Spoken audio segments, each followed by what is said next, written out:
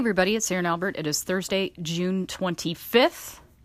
I know I've been kind of quiet this week. Hope you are enjoying or enjoyed yesterday, the other chapter, as we roll out every Wednesday, a 46 Doses of Advice chapter from the book that I wrote a couple years ago for New Pharmacia. So there's some not so tightly related pharmacy advice in there too, but if you've been participating in that, I hope you found it useful and helpful. So going along those lines today, and coupled with kind of some bad news around the COVID surges, particularly in the southern part of the country right now, I really wanted to do a podcast more on the entertainment side and less on the education side today, although it could be both. Today, I'm going to do a brief run through of some of the favorite magazine subscriptions that I or folks in my household subscribe to. And what I love so much about magazines is it's always timely information, but it's also a physical copy of things for the most part. So the magazines that I'm going to talk about today, I receive physical copies of. And for me as a reader, I don't know what it is. I just need to hold the book in my hand or the magazine in my hand. It's one thing to read online, and trust me, I do my fair share of reading online. But there's something to be said for a little bit slower paced content, but not too dated like you normally have with books, because the book publication timeline is usually pretty slow with the exception of ebooks. And that's why I love magazines, because they're kind of a hybrid, a best of both worlds. You get timely, relevant information in a glossy, oftentimes very pretty layout, and it's something that you can hold in your hands. So I'm a huge fan of magazines and subscriptions. So today I thought I'd go through a few of my favorites. Now, before I leave pharmacy, I have to say one of my favorite physical magazines that I get in pharmacy still is Pharmaceutical Executive, believe it or not. If you've never been or read it still comes in a physical print form for me. And what I love about it is it really looks at a very, very high or broad level about topics within pharmaceuticals. So it's definitely kind of more on the pharma side of the house, but there's a lot of information in there about health plans and kind of drug spend and kind of the future of pharmacy. That's why I really, really love that particular magazine. So that is the only one I'm really going to talk about, though, around pharmacy. I kind of want to get away from healthcare for a hot minute and talk about some of the other publications that I get in magazine forms that I really love. Now, I'm local here in the Midwest in Indianapolis, and there are two physical publications that I get around Indianapolis. And I would say if you're not in the Indy area, my recommendation is always to support your local media if and when you can. So meaning a lot of cities have the publications that I'm going to serve up here in Indianapolis for your consideration. So you might want to look into those sister publications should you be in a different city. The first one that I subscribe to is Indianapolis Monthly. And what I love about Indianapolis Monthly is not only do they do a very thorough investigation of new restaurants and new food, which I love, and they usually have a restaurant listing in back based upon geography around the city. But they also really do a nice job with openings of new businesses, how to support local businesses, historical pieces on the city of Indianapolis, and a lot of advertising that's very local in the city that might be germane. So it comes once a month, and it's always well produced too, meaning that it's pretty, it's always great to look at, and it's just a fun publication. So I'm really into that. The other one that I get on a weekly basis is the Indianapolis Business Journal. And what I love about IBJ is A, it comes every week. B, it's like a mini paper format, so it's still physical. And they also put together an annual book of lists. And this book of lists is super handy if you're doing any kind of business in the city or the state. So you kind of know who the big players are in certain industries. You get a good sense of key players, local and statewide organizations, either for-profit, non-for-profit. It's just a great kind of basic acclimation to the city of Indianapolis and the state of Indiana. So that is one of my favorite things about it. And also you get it every week in physical copy, or at least I do, and I like it. You can also get an subscription to it. But, I love my paper, so I get it in paper. Speaking of business, the one subscription that I highly recommend in terms of personal finance is far and away, number one, my favorite, Kiplinger's. And what I love about Kiplinger's personal finance is every month it seems like they just deliver consistently relevant topics that are very timely, that are just super useful, and not necessarily always in finance per se. They do a lot of pieces. For example, in the most recent edition that I received in July 2020, they have a great detailed piece on how to invest in healthcare for yourself. If you lost your job, for example, how to go out on the exchange, find healthcare that is affordable and reasonable. Maybe you didn't even have COBRA available. They called it a prescription for your health insurance. And it was a great, fantastic article, even for an insider like me on the industry. I think they did a phenomenal job in breaking that down. Other things like finding a financial planner that you trust, ways that you can hire financial planners, even silly things like gifts for graduates or dads or whatever the case may be. I just think it's a really sharp, very relevant and germane publication when it comes to personal finances. So I'm a big, big fan of Kiplinger's. On the food front, of course, I can't call myself a foodie. I'm not that highfalutin, but I do love to eat. I'm not going to lie. So one of my favorite publications that just started just showing up, I don't know if it's a sister publication of another magazine that I'm getting or what, but it's called Eating Well. And what is fantastic about this is the great recipes that are in here.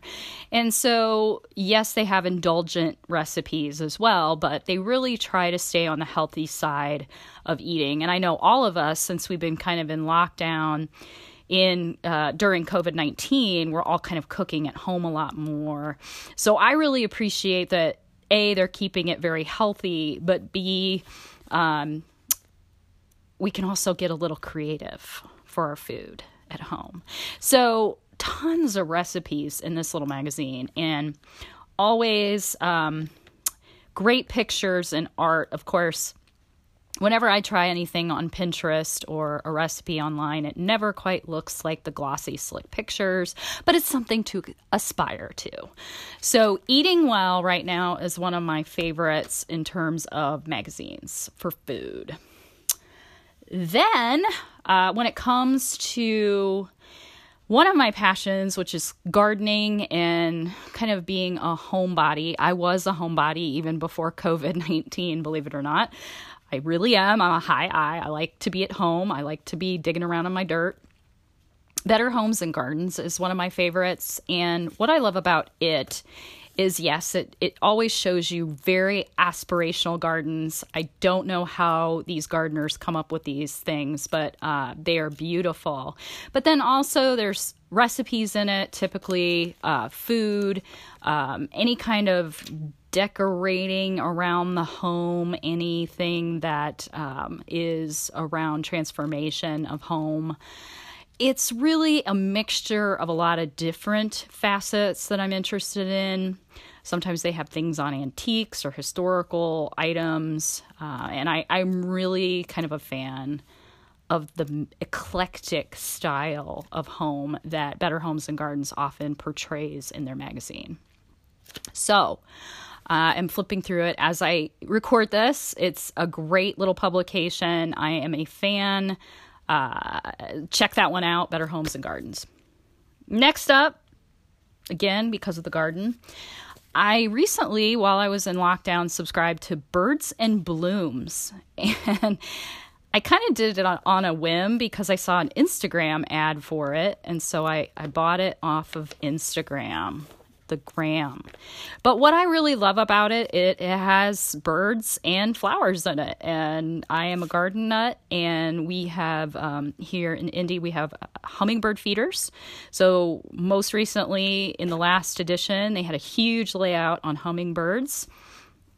And it was super fascinating. I never knew that there were so many varieties of hummingbirds. So I think it's kind of cool because it talks about what flowers and plants you should grow in order to attract certain types of birds, based upon, different geographies of the country. I really love the art of the flowers and the pictures too. I think it's participant based by their subscribers. So if you're a subscriber, you are invited on a regular basis to submit photographs if you've been taking any birds and or blooms in your garden.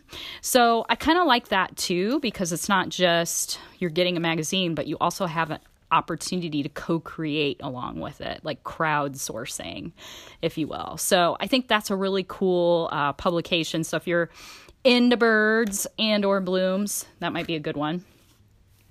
And then last but not least, one of my favorites that's actually not mine in the household, but I do love to read, are AARP's magazine and bulletin. So the bulletin comes a little more frequently than the magazine, but what I love about them, actually, the bulletin and or the magazine, they always do a great job in explaining healthcare. And healthcare is super convoluted in our country, as many of you know, since you work in it. So particularly with seniors, I think AARP really does a great job of breaking things down in healthcare and makes it very easy to digest and understand.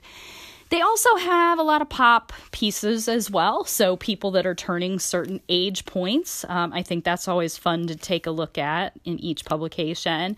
And they too, especially with the bulletin, are staying very relevant and recent in terms of their publications. And that's one thing with COVID that we've definitely seen is the news cycle definitely has sped up.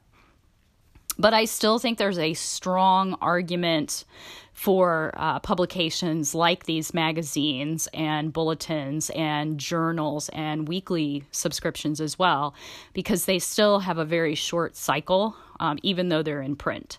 So I think you can do a much more in-depth piece when you are putting it in a publication like a journal or a bulletin versus online. And again, online is great. All you have to do is click a button after you type something. And I'm a big fan of blogs myself. I read a lot of them. But at the end of the day, I like my paper. I'm not going to lie to you all because I don't do that here at the Edutainer.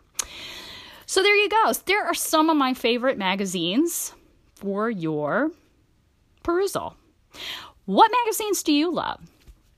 I know magazines aren't quite as popular maybe as they used to be, but nonetheless, I just love them. And I will say that if I had infinite resources, I would definitely subscribe to more.